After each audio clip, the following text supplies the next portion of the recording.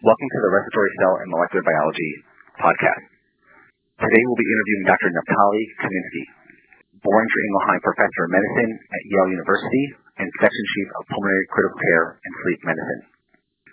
Today, Dr. Kaminski will talk to us about the RCMB and what's going on at ATS 2016. Dr. Kaminski, welcome to the podcast. Thank you. Tell me a little bit about the RCMB. What is the RCMB and what's your role in it? So the assembly of respiratory cell and molecular biology at the ATS sort of evolved with the introduction of cell and molecular biology to respiratory research, which was basically the beginning of the revolution in pulmonary medicine and lung biology. And with the years, RCMB really has evolved to this thriving, exciting home for translational lung biology at the ATS.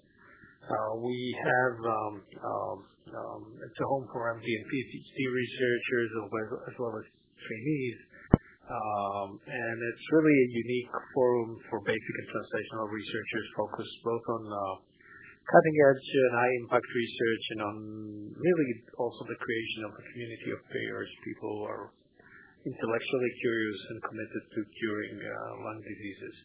I spent the last 2 years as being the chair of RCMB. This is, for me, a really cool landmark.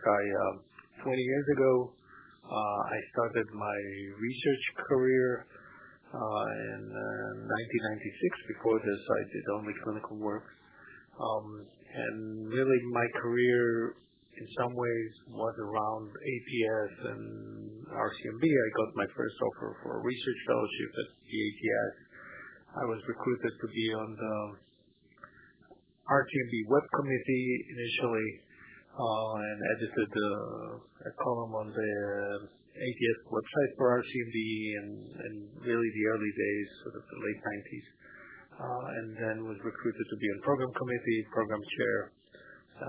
So many of the people who are really my best friends are people that were peers on RCMB, and I really like it. When I look around the hall on the membership meeting, I feel like I'm around, a really big and friendly family.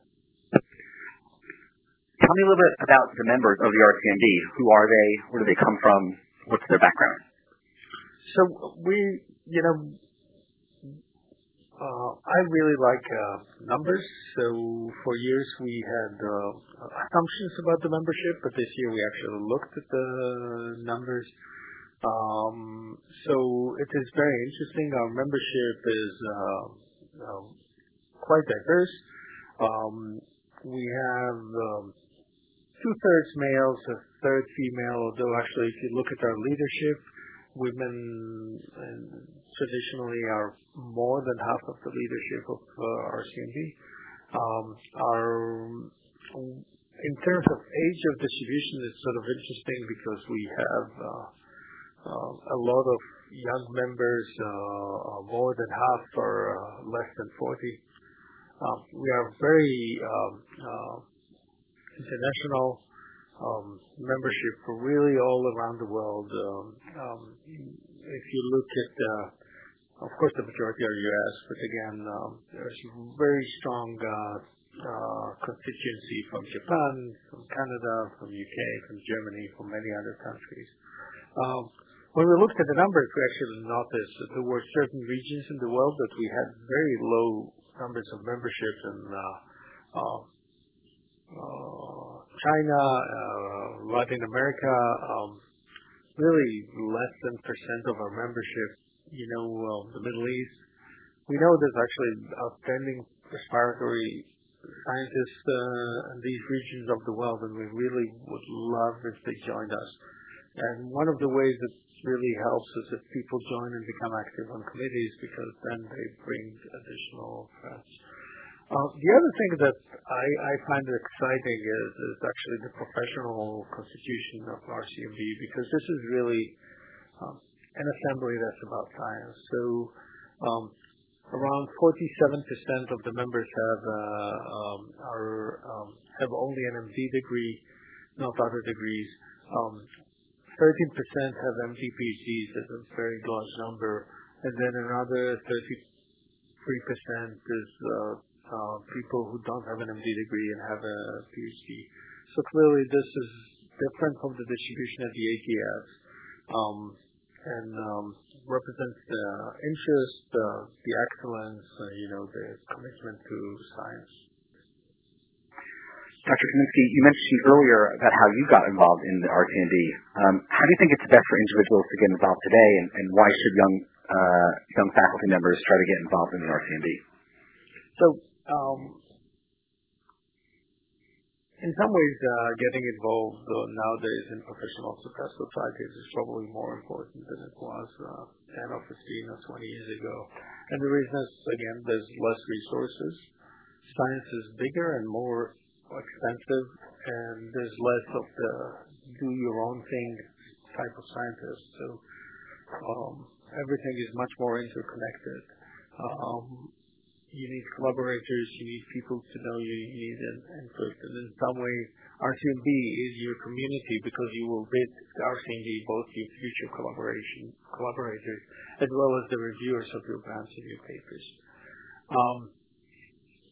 So it's a tool for networking, but it's way more than networking. It's actually participating in this community.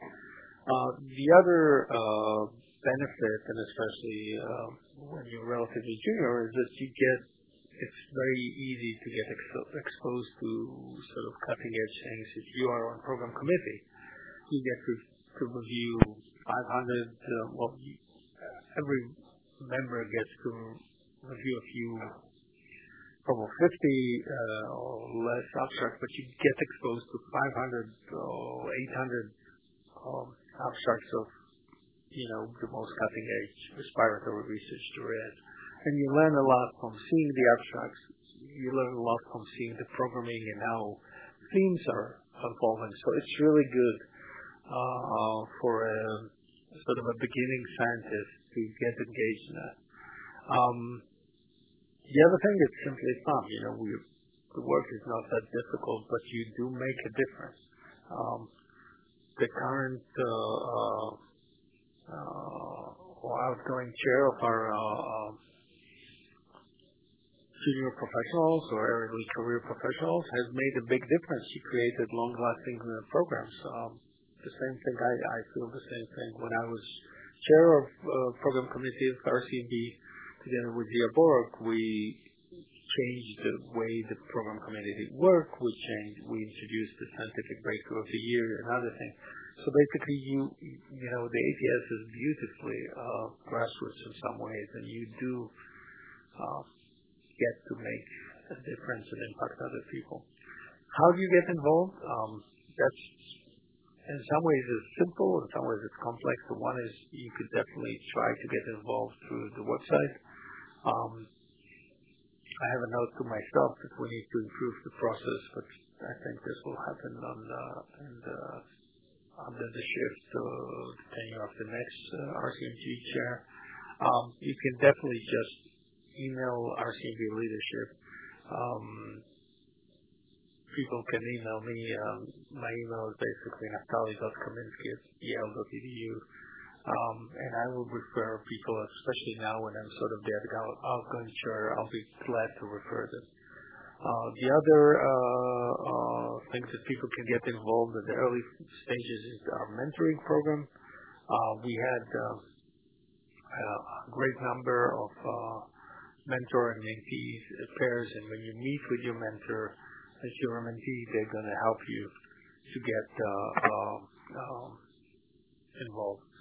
I'm sure almost everybody, including you, Mauro, could attest to the fact that basically by being involved through RCMB, you just know many more people who are your peers that you wouldn't have never met. And this will help you. And this will help you in the future. So Dr. Kaminski, ATS 2016 is approaching. What are you looking forward to seeing this year? So, as I always say, the main thing I look forward is actually to seeing friends and collaborators and colleagues. It's and also to meet the junior trainees and their mentees. This is, the human aspect of the conference is really exciting to me. The conference is so big, but actually you sit in a corner somewhere and you can actually create for yourself the atmosphere of a village. You're sitting with two people, you're speaking about science or medicine or something, and it's really cool. Sometimes these are people you've never met. From the point of view of our CMB, we have a very, very exciting program this year. We have multiple symposia and mini symposia. I'm especially, we start actually with a postgraduate course. I think it's too late to sign up, but it's the second year in a row that we're doing the big lab meeting on airway modeling and human lung disease. This is probably one of the best places to learn how to work with modeling the airway. Then on Sunday, we have an ATS Mythbuster session. We actually have two of those, one on Sunday and one on Wednesday. I'm in particular proud about this format. The ATS Mythbuster is sort of mimicking the Mythbuster format on TV, and people present scientific topics, and then experts in the field and the audience get to vote whether this topic is a myth or is a myth confirmed, or is it a bust? And we have one about pulmonary fibrosis, the other one over COPD, with really amazing speakers, and it's also a session that's a lot of fun. Last year we actually had people insult each other across the room during the argument. But there were some very clear insights. So I like this format, and I particularly like it because 3 years ago, Martin Kolb, who was program committee chair, suggested that we propose one symposium like this. We did it, and it was very well accepted. The next year we had another symposium.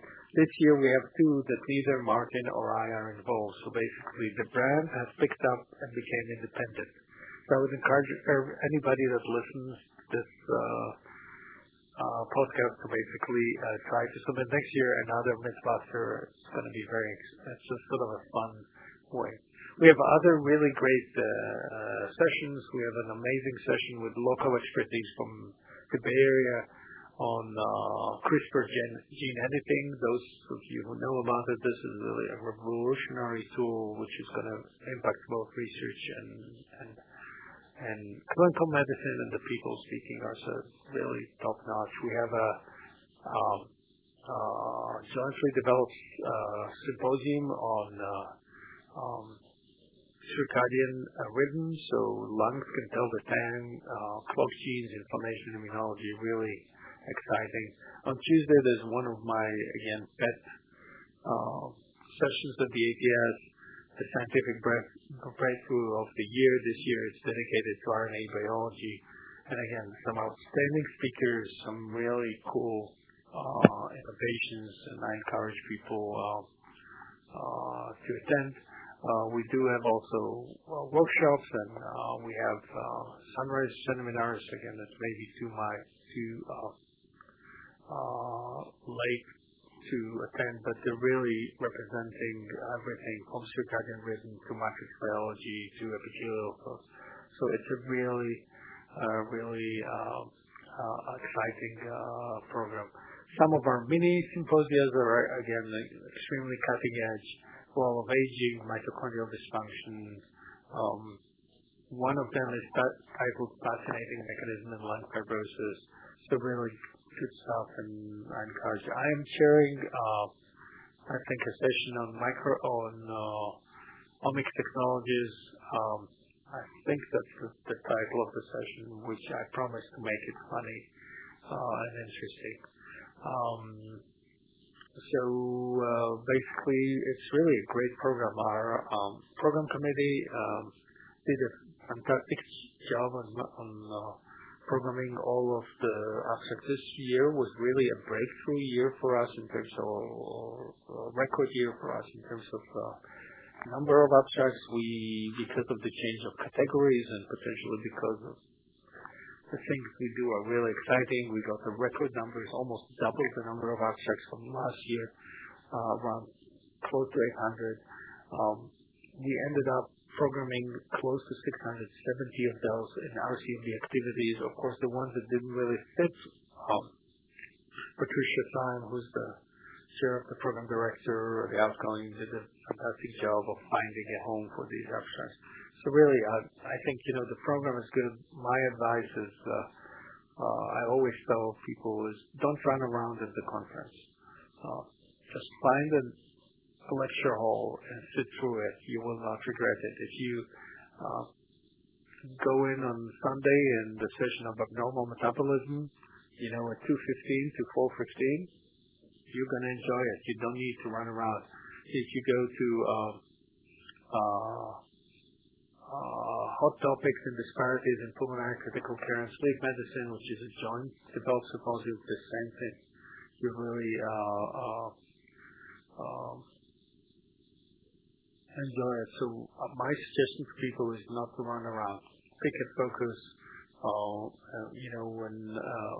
learn things. And every single one of our symposia is really, all our programs, symposia, mini symposia, program, abstract discussions, and are exciting. The last thing I want to mention is the thematic poster session.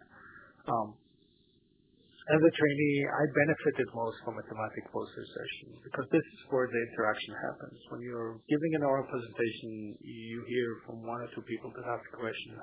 When you do a poster discussion session, you have a very brief time that you get to present your stuff. When you're standing at a thematic poster discussion for an hour and a half, many people pass by, and you get to know them, you get to hear their perspectives. The person who's standing next to you tends to be your future collaborator. So for the presenters, it's really a good opportunity.